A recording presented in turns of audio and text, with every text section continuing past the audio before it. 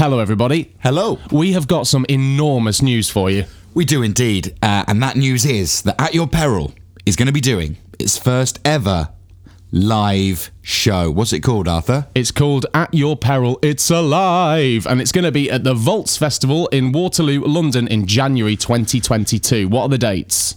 Wednesday, 26th of Jan, 9:45. Thursday, 27th of Jan, 9:45. Sunday, 30th of Jan, 8:30 for the people that go to bed early.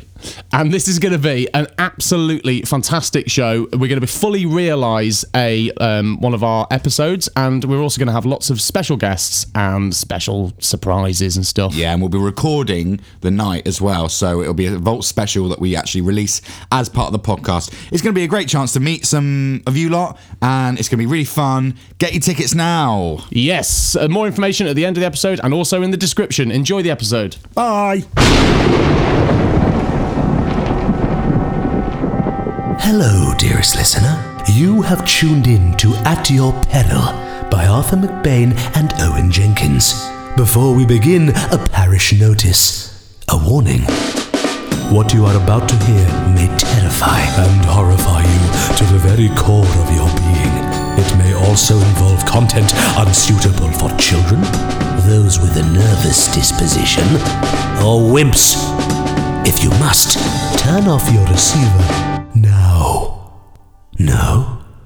In that case, we shall begin At Your Peril.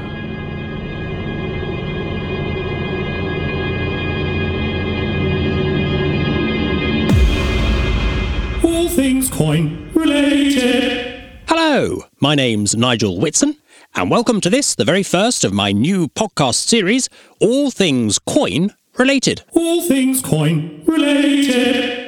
This being the first, that makes you the guinea pigs. So don't worry, I won't eat you like they do in Peru. We're here in my lovely little soundproof studio. Great place for a murder. No one to hear you scream. I jest, of course. As the name suggests, this is a podcast for numismatists. If you're new here, numismatism is the study and collection of, interest in, etc., coins and medals and such like, usually with a particular focus on the money aspect of coins. But this series isn't just for seasoned numismatists. I hope if you're new to numismatism, you'll find this a fun half hour or so. You never know. Might even get your numismatic juices flowing. I also have a long-running series for established numismatists called Numismatic Digest. Numismatic Digest. There it is. I'm lucky enough to have some great guests on there, and some of them will be joining me on here too, for a more light-hearted look at the subject. This one deliberately designed to be a broader church, ideal for you if this is your first dip into numismatic waters. If you look at the info under this podcast on your computer or mobile device, you should find a link for a voucher for Stanley Gibbons. That's the preeminent outlet for the sale and purchase of collectible coins and medals and such like. Although, of course, they are also known for that cheaper, more tawdry of pastimes, stamp, I can hardly bring myself to say it, stamp collecting. I jest, of course. In fact, my very first guest on this series is a philatelist. Would you believe it? And he's with me now. It's my good friend, Philip Hardcastle. Thank you for coming on, Phil. Well, happy to be here. Love a bit of a numismatic chat. And thank you for visiting me in my chamber instead of dialing in, as is the way of the world these days. Much better in person, I always find. Well, sure. Well, I've never done anything like this before. It's all very profesh. Now, Phil, let's dive straight in, shall we? Our first big question. Phil's big questions. I made that myself. Do you like it? Oh, well, I do. I'm honoured. Your first big question is, what's the difference between a philatelist and a stamp collector? Very simply, a stamp collector collects stamps. A philatelist studies them, the history, all their aspects. Wrong! One's a treacherous serpent, and the other collects stamps. I jest. That's a lawyer joke I adapted for the purpose. So Phil, do you identify as a philatelist or a stamp collector? Oh, I'd say a philatelist, I think. I suppose. I collect, of course, but I do take it seriously. My wife might say too seriously at times. Well, they do say that philately is the highest form of stamp collecting, but it's still pretty low. I jest, of course. You mention your wife. As if to prove that numismatism and philately can coexist, I believe she's a numismatist, isn't she? She is, but she's very open-minded. Is she? That's wonderful. I've never met her, have I, Phil? Oh, I don't think so. No, I can't have, can I? I would say you can't be a proper numismatist if you're married to a philatelist, but this podcast All things coin related. is a broad church. All prejudices are left at the door. And you have a daughter as well as a wife, I believe, Phil. That's right. How old is she? Must be, what, 15? Yes. Well, she's exactly 15, actually. Yeah, good guess.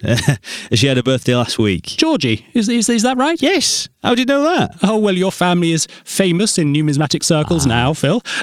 For new listeners, we'll come on to why in a moment. Oh, dear. Is that so? I don't know if I'm cut out for fame. But she's not actually your daughter, is she, Phil? Well, no. She's my stepdaughter. But I'm her dad. The only dad she's ever known. Oh, is that right? She didn't know her dad. Such a shame when that happens. Could be a shame for the father as well, of course, though I couldn't possibly know the details in your case.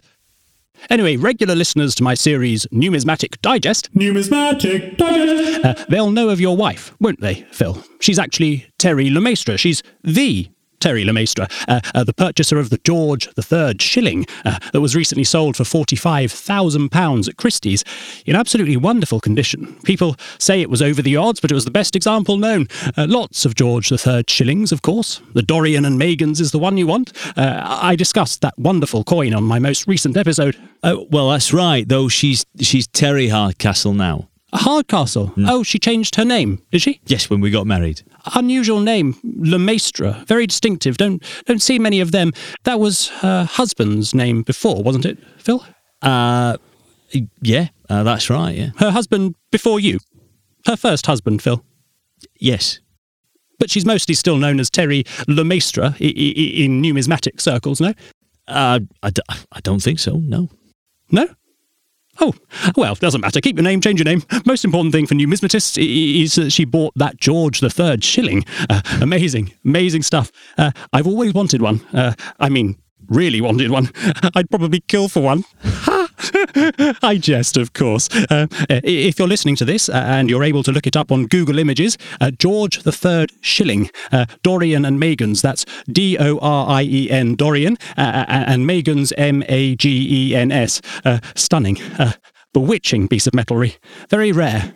She did very well to nab that, Phil. Yes, well, we'd been saving for years. It was a joint effort, really. Wonderful. Yeah, keep an eye on the market. I didn't want just anyone. She wanted that one in particular. Wonderful. The condition. It was something she'd always wanted. Was it, Phil? Yeah, for years. I wonder where she got the idea. Wonderful. Now then, Phil, we've known each other for how long, would you say? Well, we've never actually... No, before now, that's right. So how long would you say, Phil? About half an hour. Yes, that's right. My good friend Phil, who I've known for half an hour. But we have exchanged emails before. Oh, when you invited me on, yeah. Correct. But we've been listening to your podcast for years, yeah, so we feel like we know you. We being? My wife and I. She's a big fan. Is that right? Wonderful. Now, Phil, here's your second big question. Phil's Big Questions. Your question is, are all philatelists thieving little pricks? I jest, of course. But let me tell you this story. You can tell me whether it's typical of the breed. I know it's hard to believe, but when I was 8, I used to collect stamps. In fact, I had the best stamp collection at my primary school. I was the talk of Year 4. I was even friends with the beautiful Zoe Brown because of it. My best friend then was a boy called Simon Gray, who lived on my road. He had the second best collection. I mean, it wasn't a patch on mine, of course. You don't mean the Simon Gray, do you? Indeed.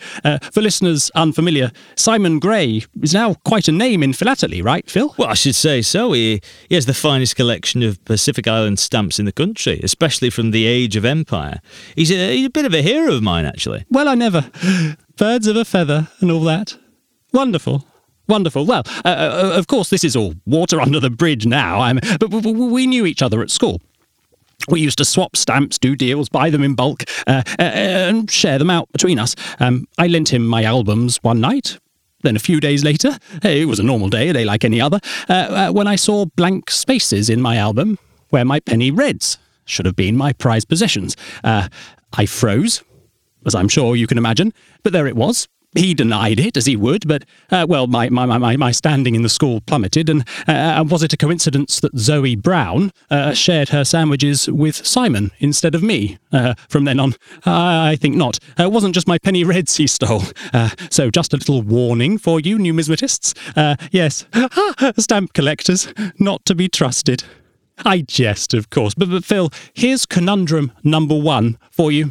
Conundrum number 1. Philip Hardcastle, should we trust stamp collectors? You know Simon's wife Is Zoe Brown.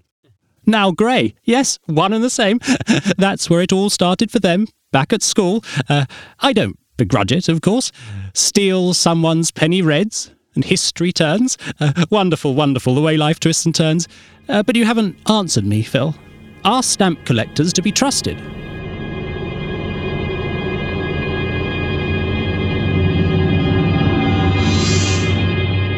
Over the counter at Stanley Gibbons was the place where I first caught her eye.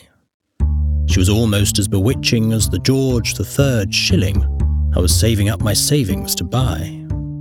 We held each other's gaze, our hands touched as I paid, and lingered as she whispered, "I think you've given me 50 pence too much." She gave me a wink. There was the slightest chink, and there on the counter at Stanley Gibbons, the shiniest 50 pence piece. Dancing in the light of her eyes, a shiver up the back of my spine, it felt like sedition as she gave me permission. And there in my hand, a Kew Gardens special edition. "Lunch break," she called, and ushered out her custom, her neck and face flushed with speckled red. "No, not you." She blocked my way. The front door locked, led me back, and lay upon the counter. Numismatism. Naughty, hot and sexy on the Stanley Gibbons counter, a numismatic brief encounter with a fellow coin enthusiast, conjoining our two passions into one.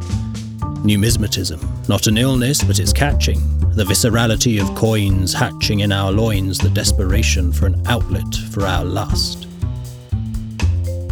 1 year later, we were married, the fruits of that Stanley Gibbons counter now on show. A baby daughter, our lovely little Georgie, and our coin collection growing, getting ever closer to that George III shilling. But then, it was a normal day, a day like any other, when out of the grey she hits me with it. Darling, have you ever seen a stamp like this?" I froze, as I'm sure you can imagine. Have you ever seen a stamp like this? Like what, dear?" I tentatively asked, fearing where her interest might be headed. "Oh, it's one Phil sent me. Apparently it's leaded, something in the ink, so you mustn't lick, it's poisonous." "I have no intention of licking it, Terry. Who's Phil?" I asked, though I dreaded what she'd say. "Oh, you know Phil, just a man." "No, I don't know Phil." "Oh, I met him at work." "Did you?" "At the Stanley Gibbons counter." "Yes." "He buying what you're selling?" "Darling, he's sharing in your passion." "No, he's a stamp collector." He's a what?" "Don't hector me, darling. He's a stamp collector, a philatelist." "Yes, I know what it is. Thank you, darling. I understand the language. We have numismatists, lepidopterists, campanologists and arctophiles, dipterists, deltiologists, tegestologists and bibliophiles, scripophilists, coleopterists, zoologists and paedophiles. And then we have, the lowest of the low, the scrape the fucking bottom of the fucking lowest barrel, philatelists. And his name is fucking Phil. Don't swear, please, darling. He's just a friend who happens to like stamps, and I happen to think they're rather interesting." "A friend? You're friends with these people?" "Yes, dear, he's a good friend of mine, thank you." No. You're one or other, numismatist or philatelist, and I don't intend to flatter if I say that coinage is a higher calling. I can see that plainly, so don't blame me for following my precepts to the nth degree. If you must consort with that special brand of loser, you remove your right to have and hold me, and from this day forth... The door slammed shut, and she was gone, with my baby, and half my savings, and with them any chance of my George III shilling.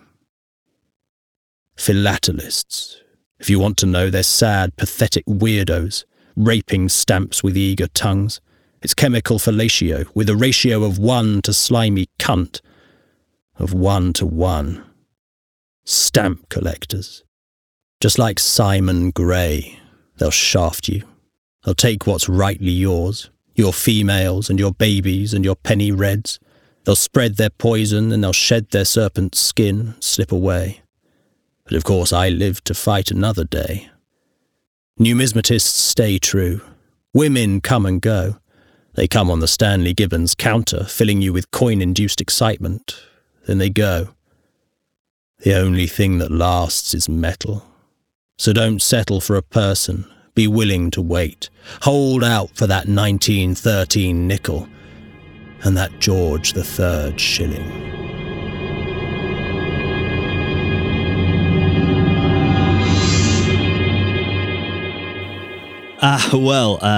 I guess you should trust no one, especially not if they get between you and your prize stamps. I've seen people come to blows over penny blacks.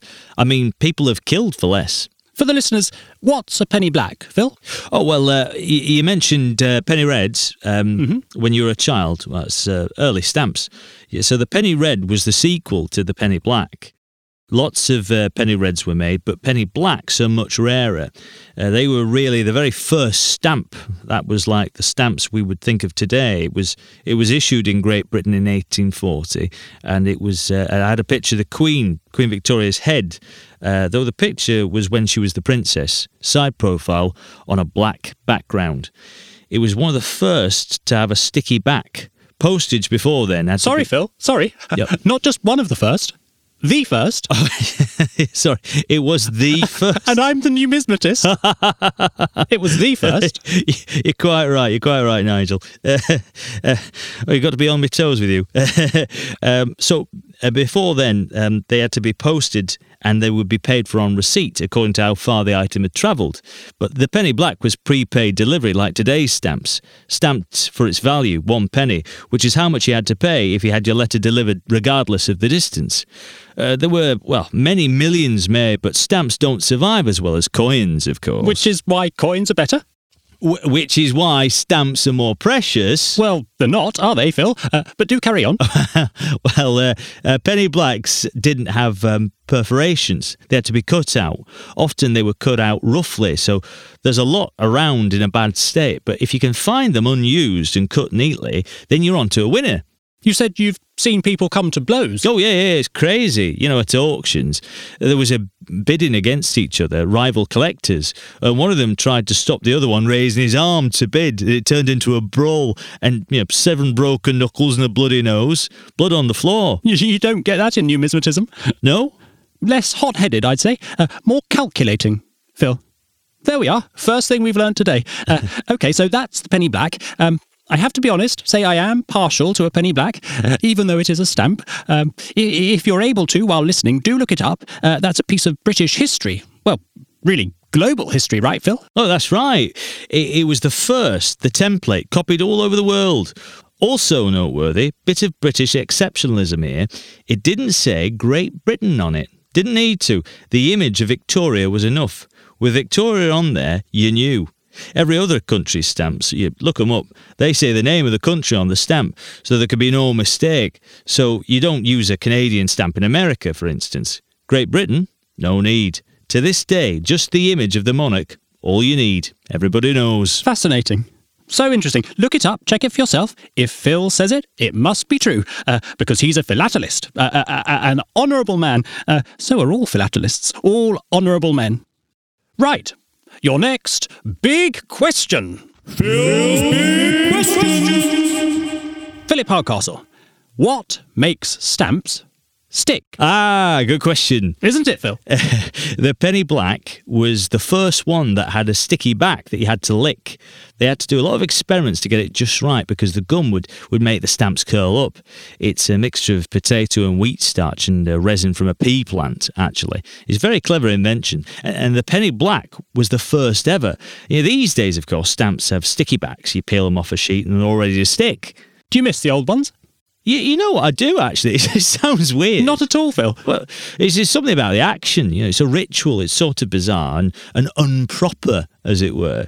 You're some well-do person in Edwardian England sitting down at your desk writing out your business letters all neat and proper, and very, very final thing you have to do is put out your tongue and lick and rub a piece of paper on it. You've got your saliva on a letter.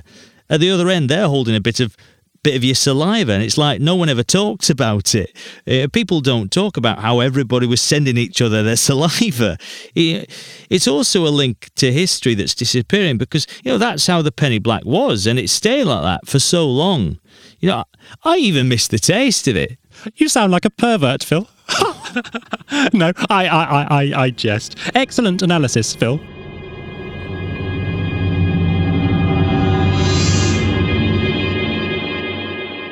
Time is a healer, you'll be told. The stages of grief are 5-fold. But what if you're not grieving? And what if there is no wound? I saw them, my Terry and her Phil, at the park, the local market, the library, the swimming pool, the doctors and the dentist, and then again outside our home. From a distance, there they were, together, him and her, a double-headed snake, having staked their claim to my daughter, my collection, and my house. For 7 months I followed them, doing my best to avoid detection. I kept an eye on the collection, with a key they didn't know I had. At night time, by torchlight in the basement, having climbed in through the casement window, I would finger them, linger with them, whisper to them each in turn, make promises I meant to keep, then tuck them safely in and sit and watch them sleep. I kept a record of my visits, the time and date, of the state that they'd been left in by their Philistine Phil, and took photos for the album, me and them, together again. But then it was a normal night, a night like any other, when I saw it. The catalogue, the photographs, the notes in the bottom drawer beneath the Americana, the plan that they'd been hatching for the shilling, the George III. I stood there snatching shallow breaths, not believing. That thing was ours, mine and hers. Then I heard a scratching on the stairs. 7 seconds later, there he stood, Phil, the complete philatelist, the stamp collector, the hatcher of a plot to catch my shilling, the one I'm owed, a man who couldn't possibly understand its meaning. A lampstand in his hand, his outline ringed with light. I gripped my torch more tightly, ready for the fight. But it never came. Know this, philatelists are cowards, weak, pathetic cowards. You have the power, and if they come at you, don't walk away, don't cower, don't turn the other cheek. Our gentility's not a weakness, it's a strength. But poke too hard. The only good philatelist is a dead philatelist.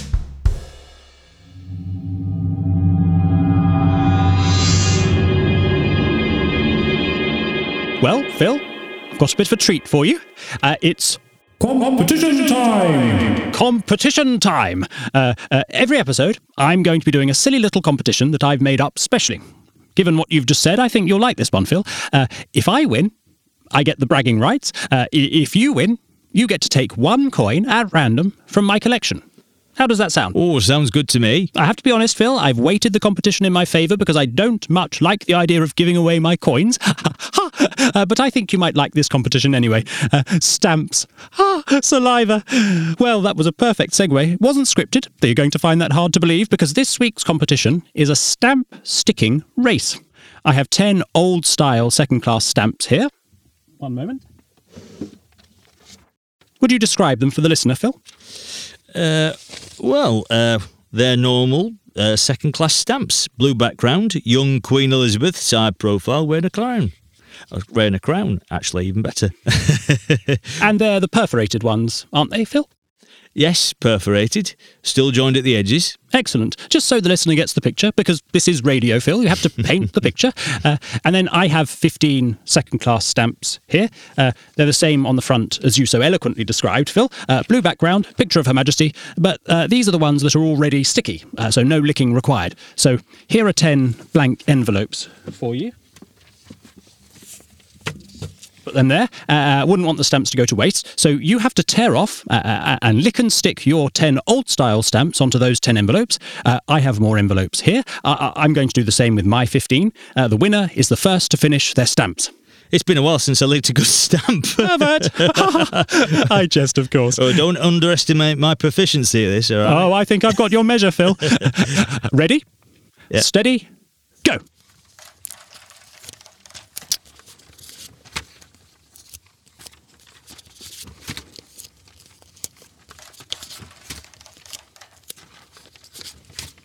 That's 5 down. How are you doing, Phil? Hard to talk while you're licking. Huh? Concentrate. I want your coin.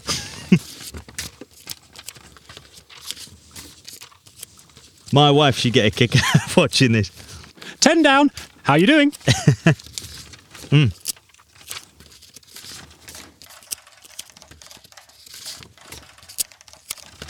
Come on, Phil. Done. Oh, Stop, Phil. No, you cheating little stamp collectors. Definitely not to be trusted. For the listener, I finished first. Philip here was carrying on like the cheating little stamp collector he is. I jest. Very good. How was that, Phil? Tasty? it was a close shame. Such a shame, Phil. Such a shame. Thank you for those. That's 25 stamped envelopes ready to go, though I don't know when I'm going to get around to using them. Who writes letters these days? Well, it's all in good spirits. Here's a glass of water there, if you like. We just...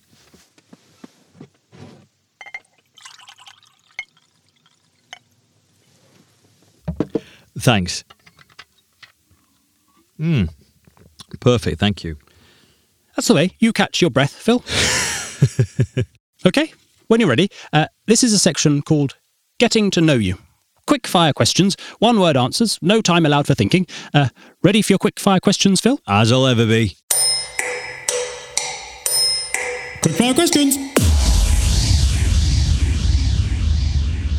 Philip Hardcastle, what's your favourite coin? Oh, it's got to be the George III shilling. That's your wife's, you can't choose that. Oh, no, it's ours. Is it though, Phil? Another one? Okay, the Edward VIII threepence. I don't own one, of course, but would be glad to. Favourite stamp?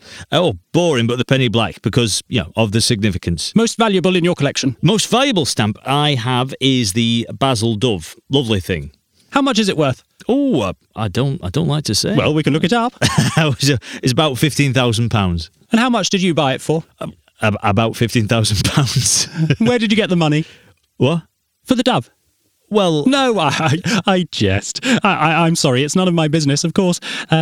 Who's your favourite philatelist? Oh, well, I'm sorry, but I'd have to say Simon Gray, your old school nemesis. No, that's fine, Phil. Favourite numismatist? Well, I have to say my wife. Not me. Well, she's the only numismatist that has sex with me, so... sorry, that was crass. Pervert! I did say it. I did say it for the listener. Can you edit that out, please? Of course, don't worry. I'm not sure any of this will ever reach the air. So is there a window? I'm just a bit... There are no windows in here, Phil, no. We might as well be in a dungeon. I'm a bit breathless, mate, that's all. What is it that appeals to you about stamp collecting, Phil? The history, the aesthetic, the ownership? Well, my dad... Sorry, it's a bit... For me, with coins, numismatism, it's the ownership, having something that other people want, but they can't have, because it's mine. To be part of history like that makes you significant in a way, doesn't it? Makes you a someone. Most people have no idea. How long have you been collecting? Since I was 10, well, 30 years ago. I'm sorry, I'm really not. Oh, yes. I've only recently started myself, at least only recently as Nigel Whitson. A fresh start, a new face, literally, on the numismatic scene. New voices, that's what's needed. More diversity. What do you think about the lack of black people, Chinese, minorities, women in numismatism? In your world, philately, because we want to be a broad church. Sorry, could we take a break? I could do with a breather. Oh, we won't be much longer. It's too stuffy, isn't it? Hey, very. No, I mean our world. Old white men coming to blows over stamps or coins or wives, stealing other people's lives. You okay, Phil? Can you manage a couple more minutes? We're almost done. Sure. Okay, here's one. If your house were on fire and you could save only one thing, what would it be? It would have to be me stamp collection. And if you couldn't get to it, how would it feel to watch your Basel dove go up in flames? I don't... Sorry, Phil? Wow, I really don't feel very well. Okay, let's finish quickly, Phil. Then we can get you some air. Just time for another of Phil's Big Questions. Phil's Big Questions. It is good, that, isn't it? Do you think we need new voices in our world? Yeah, I suppose. Is Nigel Whitson good enough? Does his newness serve a purpose? Or are the old voices okay?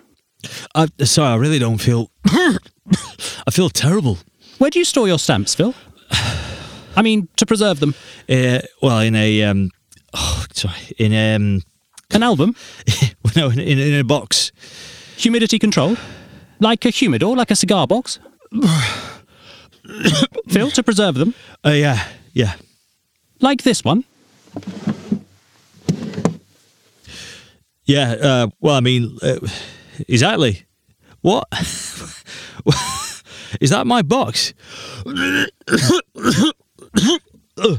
What? Don't fight it, Phil. Phil, look at me, Phil. Don't fight it. You only make it worse.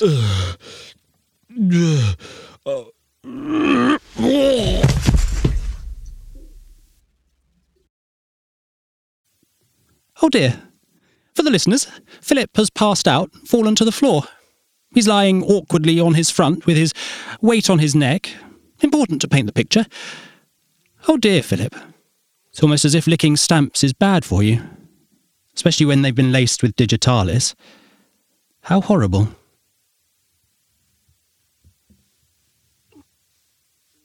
Gosh, your pulse rate is terribly slow. Then digitalis will do that. Better just put your hands and feet together. Safety, in case you have a fit or something.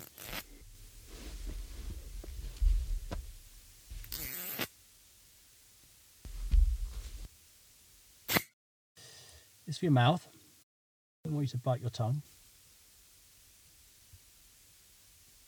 There we are, that should keep you safe. Now, I think it would probably be best. Sorry about that, listeners. I think it would probably be best if I stop recording for a moment while I sort this out, and I'll start again when Philip's recovered himself a little.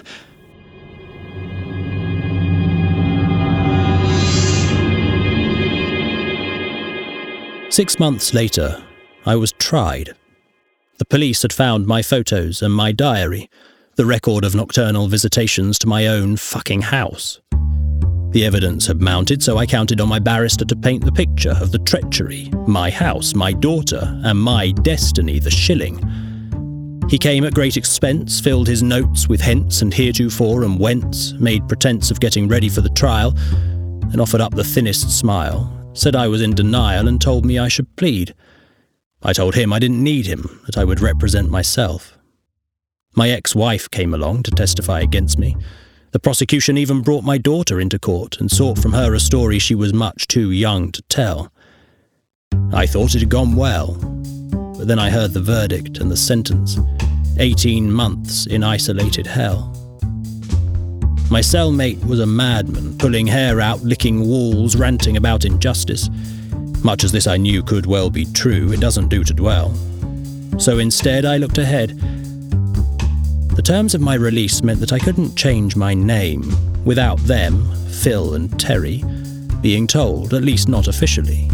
But nothing stopped me from adopting something unofficial, or from colouring my hair, growing out a beard. Good, but nowhere near enough, so I visited a surgeon, had him redesign my nose, subtle, not enough to trouble my parole, but with the other changes added up. I accessorise by colouring my eyes, contacts turning blue to an unusual greenish hue, and added glasses on a chain. Of course, I changed my wardrobe, expensive-looking shoes, corduroys, checkered shirts. And then I worked on physicality, mannerisms, voice. After much experimentation, I discovered him. Bird-like, nervous, hesitating, quick, the voice a little thin, the winning combination, no single major change, but the little things add up, several years to practice, then release from my parole, then Nigel Whitson's debut, and I was back into the numismatic fold. Revenge is best served icy cold.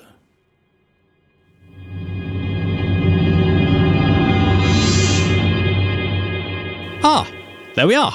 We're back. Say hello, Philip.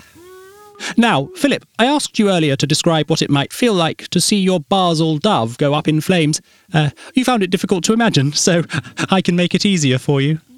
You spotted that, yes, indeed, this box is yours, from the safe in your office. And here is your Basel dove. Lovely thing. For listeners, it was the first ever tricolour stamp. That's right, isn't it, Phil? He says that's right. Anything else you want to tell us about it, Phil?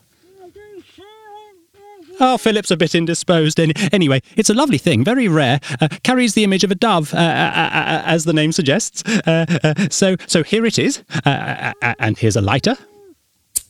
For the listener, that's the sound of a lighter. And here is the sound of a Basel dove burning. And that is the sound of the owner of a Basel dove, watching it go up in flames. Ha! Wonderful, wonderful. They really are delicate things, aren't they, stamp collectors? Save your energy, Phil. That can't be good for you. No one can hear you anyway. We're not live. Actually, I'm recording this one specially as a gift for your lovely wife, Terry. A special surprise. Or should I say my lovely wife, Terry. For when I visit her, for the ransom. What do you think I'll be asking for in exchange for you? What's that? Yes, that's right. The shilling. You reckon she'll be willing? I mean, it matters not to me either way. I'm about to make a killing. Could you be quiet just a mo, please, Philip? I need to do the outro for my listeners. I hope you've enjoyed the first episode of All Things Coin Related. A special thank you to my special guest, Philip Hardcastle. There he is, for reaching out across the great divide, numismatism and philately. Never the twain shall meet. Though actually doing my bit for world peace, the next guest I have lined up is another philatelist, Mr. Simon Gray, who has kindly agreed to come and record with me. So that will be a treat. And I'm also hoping I might be able... Keep it down, please, Phil. I'm also hoping I might be able to meet up with Terry Hardcastle, formerly Terry Lemaistre, the recent buyer... Shush, Phil. The recent buyer of that magnificent George III shilling. Now that I've got some leverage to arrange a meeting. So look forward to that one. Terry's a lot of fun. I'm sure she'll have some interesting things to say. And that, I think, is that. I hope you enjoyed it. Nigel Lemaistre signing off. Did I say Lemaistre? I meant Nigel Whitson, of course. And I hope you'll be back next time for the next exciting instalment of All Things Coin Related.